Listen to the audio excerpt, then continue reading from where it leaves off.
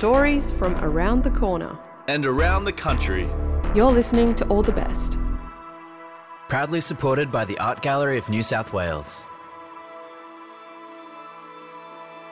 Before we get into this week's stories, I'd like to take a moment to acknowledge that I'm recording from stolen Gadigal land and pay my respect to Gadigal elders, past and present, as well as recognise that the area where FBI Radio is situated, Redfern, has long been a place of storytelling, strength, resistance and resilience for First Nations communities.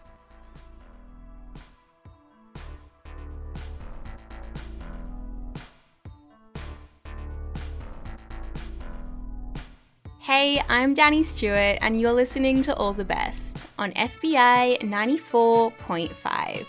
World Pride is coming to Sydney and we've got a couple of special episodes which our trainee Mads is helping to curate.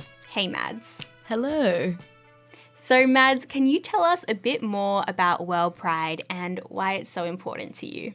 Yeah, so World Pride is this big international festival that's about celebrating LGBTQIA plus people, and we're hosting it in Sydney this year, so it's going to be combined with Mardi Gras. So as well as celebration and visibility, the event is all about honouring the roots of protest and queer liberation at the centre of Mardi Gras, and I am personally excited about it because I am a lesbian and a drag king. Woo! What are you most excited for World Pride? There is a lot. There's a lot that's happening during World Pride. Personally, I think I'm excited to see all the local artists who are getting the opportunity through World Pride to put on shows and things like that. There are a lot of big ticket corporate items, but personally I think some of the smaller events are the ones to look out for. Yes, 100%. I was very overwhelmed by the sheer amount of stuff happening and I missed my chance to get tickets to any of the big official events, but I am so stoked for the more intimate community events that are going to be taking place. Very, very keen to head along. Mads, where can people find out more info about different events they might like to go to and what's happening around the city? Yeah, you just need to head on over to prideamplified.au. Just type that in the search bar and it is a very comprehensive list of all the events that you can find. Amazing. People can get around it, organise their calendar like Absolutely. I really need to. Mads, thank you so much for coming on and telling us about World Pride. Mads will be back in a couple weeks for our second World Pride episode. Catch you then. See you then. So this week for Valentine's Day, we have stories that break down heteronormative assumptions about love, the kind of stories that aren't often in the mainstream. First up, Mel meets a cute couple at a dinner party and hears their love story, and a heads up that there is a brief mention of sexual assault coming up. Recently, I had dinner with my friends Paul and Kuro. They invited their new neighbours, Lil and Law, along as well. I did. Because I was like, the signs were there that I might not be straight because I married a woman in Stardew Valley. Lil and Law are one of those classic cute couples that are just so in love it radiates from them. So, warm-up question. What did you have for breakfast? I had breakfast brought to me in bed this morning. It was yogurt with granola and apple and banana. And honey. And honey. And on top of that, they have one of the most film plot love stories I have ever heard. Lil and Law met when they were cast as the lead romantic roles in a production of Jane Austen's Sense and Sensibility. And you can probably guess what happened next, but I'll let them tell the story. Tell me about the first time you met and the circumstances of that.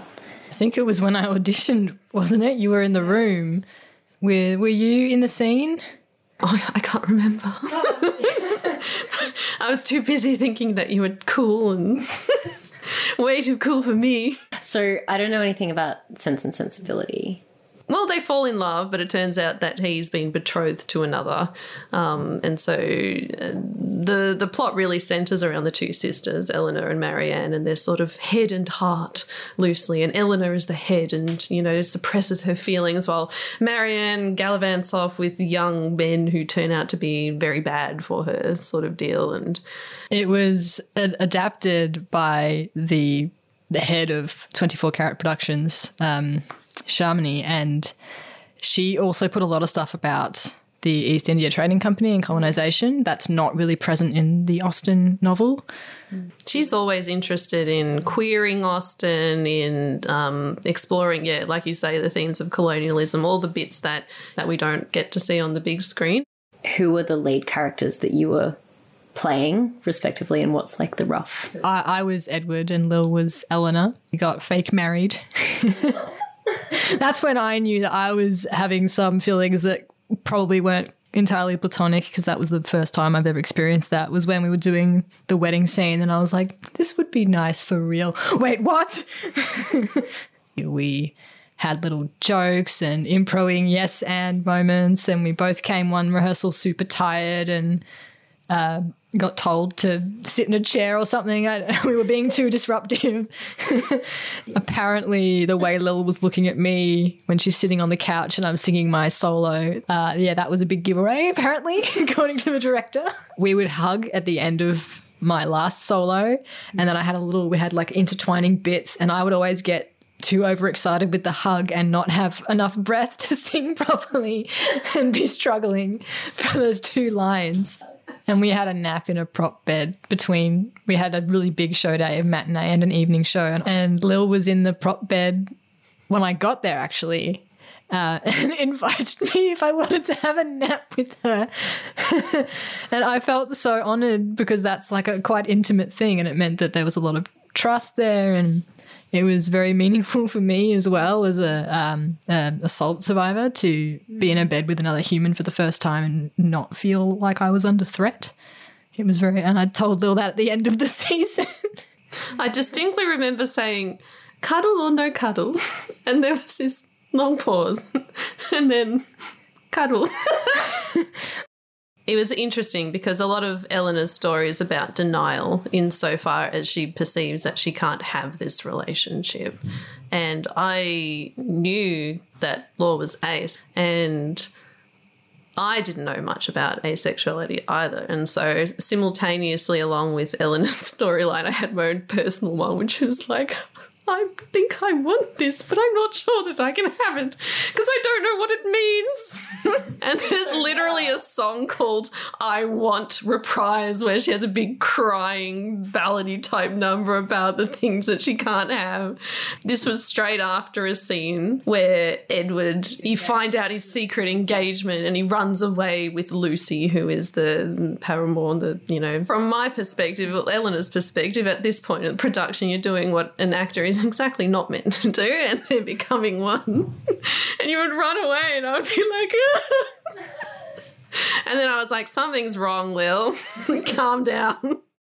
What were your previous experiences of relationships? Like, I remember you saying that this was quite a new thing for both of you in different ways. It was both of our first queer relationships.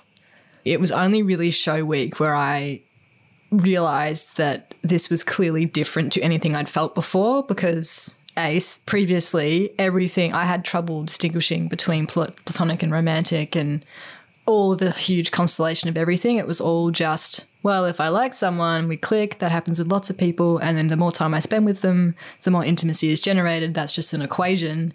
Whereas this was like, there's something different to this. Because I was convinced that I was straight as well, I was like, oh no, you're doing that terrible actor thing, you're confusing the thing, and to go anywhere with this would be a great disservice to the both of you, I was worried about that too. Yeah, it's the onstage chemistry, it's new friendship excitement, but it was not. Well, it was all of them. Everything's been really intentional and a lot of communication, and there were no assumptions, which has been very empowering, that there's no like, oh, I guess we have to do this now because this is what everyone does in the world of movies. It's been very step by step. well, what would you like to do? Yeah. The interesting part of compulsory heterosexuality is the kind of future that you map for yourself. It's the map that we're all fed from childhood. So, you know, as a cis woman, you'll get a man taller than yourself who earns more than yourself, and you will have a child with them, maybe two, blah, blah, blah, you know. And I think in moments of life when you feel directionless as well, it's a very easy default option to insert for yourself, and that can generate so much unhappiness and discontent insofar as, is that something that actually aligns with what you value? And it very well may be, and there's absolutely nothing wrong with that. In fact, that would presumably lead to a lot of happiness. But I think opening yourself up to interrogating what it is that you want and prize and value, there's something that a queer identity, well, we sort of have to, like, construct it from the beginning, but that's really healthy in some ways, and you can make your relationship bespoke and very much centred around what you want, and any sort of accidental expectations or things like that, I suppose they still exist to some extent, but they're not constructed around this model that you can very easily insert in place of something that you actually both want. Also, couples therapy. Do it before you need it. We did it at the start because of all the aforementioned factors and anxieties, and it's been really helpful even just to practice asking for space or go through hypotheticals or have an intentional discussion of values, and having a third person who's also an expert that you know you can talk about this stuff with, and there'll be an external safety net that if you get overwhelmed or a trigger happens, you're in a space where that's completely safe and you're not worried about overwhelming your partner either. You've got an external thing. I think that's all that I had, really. But if there's anything else that you want to add. I love you. I love you too. First time I was really what's new? I was really anxious that I kept having the impulse to tell Lil I loved her, but it was quite early on, I guess, in the sense of the official relationship. And I was stressing about, it's not been that long. I don't want to freak her out, but I keep wanting to say this thing. How do I do it? And I asked a friend, and she was like, oh, well, just don't say just I love you. You can say like I love you a lot, or have like a little pet thing to it. And then I was trying to work up the courage to do it, and then Lil beat me to it and said I love you to bits one night. And it was such a relief.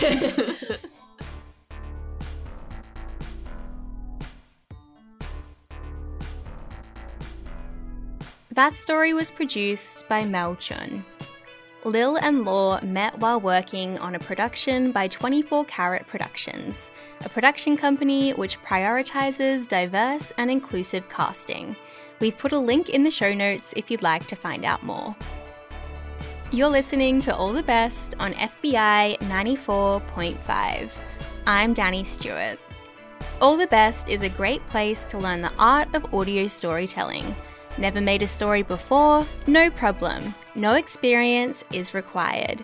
If you'd like to make a story for the show, get in touch. Visit allthebestradio.com. Next up, Nevor meets the love of their life at a Berlin Pride parade in the rain. I've been thinking a lot about love in lockdown. The ways that I feel loved, the ways that I love others, and especially what that all means when we are so far away from one another. So, I'm going to tell you a love story. But it's not a love story you've seen in movies or on television, which, to be fair, is likely because queer love that isn't just a reimagining of heteronormative relationships is sorely lacking in representation. Queer love that isn't strictly romantic or platonic, that isn't focused on looking like typical rom-coms, but rather queer love that lives in sharehouses, at festivals, in homes that are unowned by the lovers, with pets that they share with others. Queer love that lasts not just lifetimes, but generations. This is that love story. A love story that traverses continents, just friendship, and garbage bins. I am really lucky to have a lot of close people in my life. I have friends from primary school that I'm still close to 16 years later. I've met people through queer meme pages on Facebook, sweaty dance floors, the green room at writers' festivals where we have bonded over feeling like imposters, over buffet tables on our third plate around, at countless protests against various injustices, through dating apps where we've matched multiple times but never actually had a conversation, and the we know each other on the internet but are we IRL friends situation. I have met people who have profoundly influenced me, sometimes in the most mundane of circumstances, and ended up carving out important places in my life. There is a moment in one's life where you may feel as if you have all of your friends, or at least all of your best friends. If you had asked me in 2017 if I had space in my chest for not just another friend, but a best friend, a life partner, a subversion of relationship expectations, I probably would have said, I'm not really in the market right now. But then there was Elsa. Elsa has the same kind of chutzpah or Jewish audacity as I do. She will nudge her way into places whether the door is open or not, and she quickly and efficiently found a spot right inside the walls of my heart and set up a permanent kind of campsite. I didn't know it when we met, but I would be stuck with her for a long time to come. In 2017, a close friend of mine got an artist residency overseas and was taking off for 7 months. Thinking that would be far too long to go without them, I decided to follow to the notorious place Melbourne queers go to when they are sick of Melbourne, but still want to be somewhere very similar to Melbourne: Berlin. I had recently recovered from top surgery, my book Finding Nouveau was out in the world, and I was ready for adventure and celebration. What people don't often tell you is that overseas travel is actually very stressful. It involves endless planning, spending a lot of money, and running so far away from your comfort zone you may barely be able to see it. Regardless of the weight limitations on your suitcase, mental health always finds a way to sneak inside and join. But I made it to Berlin. First thing I did was get on the wrong train. I had figured since I'd been there 3 years prior for literally a week, I would just recognize everything and know how to get around. I was wrong. Over my weeks in Berlin, I walked the graffitied streets, pretended to appreciate art, rode bikes in an abandoned airport, climbed to the top of an old spy station, went kayaking in a tiny town, danced in lots of different and sometimes confronting nightclubs, tried to pat dogs who were too serious to give me the time of day, and learnt what it means to fall in love with a city other than my own. I became non-monogamous in a different kind of way. As Berlin's Pride Parade approached, I was ready to don my rainbow gear and march the streets. Once I exited the U-Bahn train station, I saw streetlights painted in bisexual colours and rainbow flags saturating the horizon. I caught up with my friend Orlando, who introduced me to her group of friends that had been temporarily living in Berlin, including Elsa. Elsa told me her mum had read my book and was a big fan. We took a photo together, which she sent to her, and throughout the day we found more and more points of similarity. She was also from Melbourne, grew up in a similar area to me, the Murrumbina to my Caulfield. We had a couple of mutual friends, and she was also queer and Jewish. We marched through the streets and saw pride flags with black and brown stripes pass us by to honour the crucial activism of black and brown LGBTIQA plus people whose formative resistance set the pathway for where we are now. We danced behind a brightly painted truck whose speakers boomed pop bangers we loved, and the moment began etching itself inside me so deeply that I could hold it forever.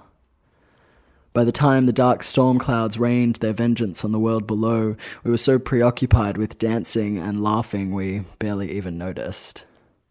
The sky opened up and flushed out all its contents as every thunderous lightning strike was met with a "yes" from the crowd. We danced until our feet hurt, and it wasn't until hours later that I would discover the damage heavy rain can cause on a phone and camera, hidden only inside the thin layers of a denim backpack. I rushed to the nearest store and bought a bag of rice, shoved my devices inside of it, and forgot about it again until a bouncer went through my bag as I lined up for a club many hours later and questioned the giant bag of rice I was inexplicably trying to smuggle inside. When I returned and settled back into life in Australia, I reconnected with Elsa along with her life partner Addison, and they taught me about the bounties of dumpster diving, a way of collecting and redistributing fresh food from bins that had been wasted.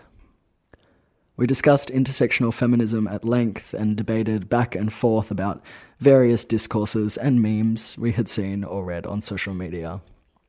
We spoke in deep ways about our connection to Judaism and queerness, what that looks like for us in the depths of ourselves, and what that looks like for us moving around in the world. We put bricks down, one by one, and slowly, and then all at once, we built a home for ourselves. A home that wouldn't fall with the wind like some I had built in high school. A home that had no dress code, no judgments, and a place where we could actually rest our heads. When you are queer or otherwise marginalised, home is not always something easy to come by. Sometimes you simply have to build it for yourself. Building homes with chosen family is an act of queer resistance. But we are not perfect builders, so sometimes there are cracks or leaks, but we honour our gay culture, go to Bunnings, and get the tools to fix them together. This building something, it felt like falling in love. But it wasn't. It couldn't be. Elsa was in a monogamous relationship, and I was not interested in her like that. We were just friends. We were just becoming best friends. That's all it was. Then I found out the relationship I had thought was monogamous wasn't. The imaginations I had been pushing out of what our future together might look like started creeping back in. Going to Shabbat dinners together, celebrating the high holidays with each other's families, raising children. These were tendencies I had with most crushes. Before I even knew their surname, I had often named our children. Fantasized about our holidays and distant lands together. One could say that despite my many coming outs and transitions, I am, at heart, a U-Haul lesbian. As we got closer, I could feel a deep nachas developing. Nachas is a Yiddish word that simply has no English translation. It is a bottomless pride, a familial pride, the feeling of being part of the same tribe ancestrally, of holding the same history in our bodies. I had that with Elsa. We made Jewish jokes that only we understood amongst our non-Jewish friends, and we held moments between us that felt like at any second we could kiss and it would just be a natural development. I wasn't sure if Elsa felt the same way. I wasn't sure if I was reading something that simply wasn't there. Was this a will they, won't they situation, or was I projecting? In true queer fashion, we had a conversation about it, because are you even queer if you don't over-communicate about everything? We both felt the same way, but we didn't have any answers. We didn't want to ruin what was brewing between us. And then one night, Elsa slept over, and before I knew it, we were kissing. And let me tell you, it was totally, completely, and holistically weird. Turns out sometimes you need to kiss someone to be sure that you don't actually want to kiss them. Falling in queer love with Elsa made me fall out of the rigid lines and boundaries we create around friendships and romantic relationships. We are not just friends. We are not lovers. We are not boyfriends or girlfriends, and we are certainly not goy friends. That's extra funny because goy is a word for non-Jews. We are all of those things and none of them and everything in between. My relationship with Elsa is a healing balm to burns that have been inflicted in other dynamics. It is a space where I can be my fullest self, not merely a two-dimensional caricature of transness or diversity. It is a space where I can learn to be better and be pulled up on my crap, and then in the same breath be rolling on the floor laughing and speaking in silly voices. Elsa allows me to be a kid again, perhaps even in a way I wasn't able to when I was younger. She shows me my past, and she builds with me my future. We recently moved in together, Elsa and I, during this pandemic, out of our inner queer north and into the east, where there are more kookaburras than crop tops. We get to do Shabbat dinners together, celebrate high holidays with our families, teach our friends about Jewish customs, plan ways of taking over the cis-heteropatriarchy through our activism, and sing songs while wearing onesies and animal slippers. Elsa is a love of my life, who I plan to raise my kids with one day and defy all understandings of traditional relationships with. Keep your eyes peeled for these kinds of people in your life. They can catch you by surprise. Maybe at work, at your local cafe, in a library, or maybe in a rainy Berlin Pride parade.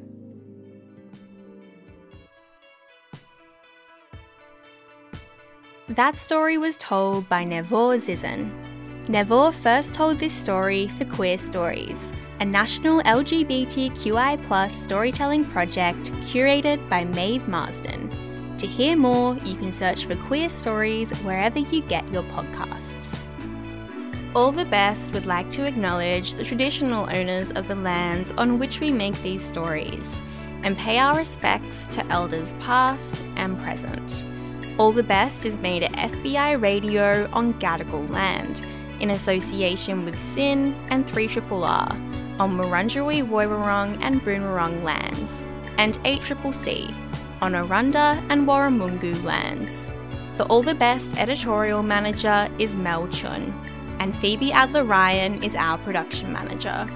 Our social media producer is Timothy Nguyen, Lydia Yosefova is our community coordinator, and Madhura Prakash is our trainee. Shining Bird composed our theme music, and Annie Hamilton designed the artwork. We're heard across Australia on the Community Radio Network, and were made possible by the Art Gallery of New South Wales and the Community Broadcasting Foundation. You can find our full archive of more than 500 episodes at allthebestradio.com. I'm Danny Stewart. Thanks for listening.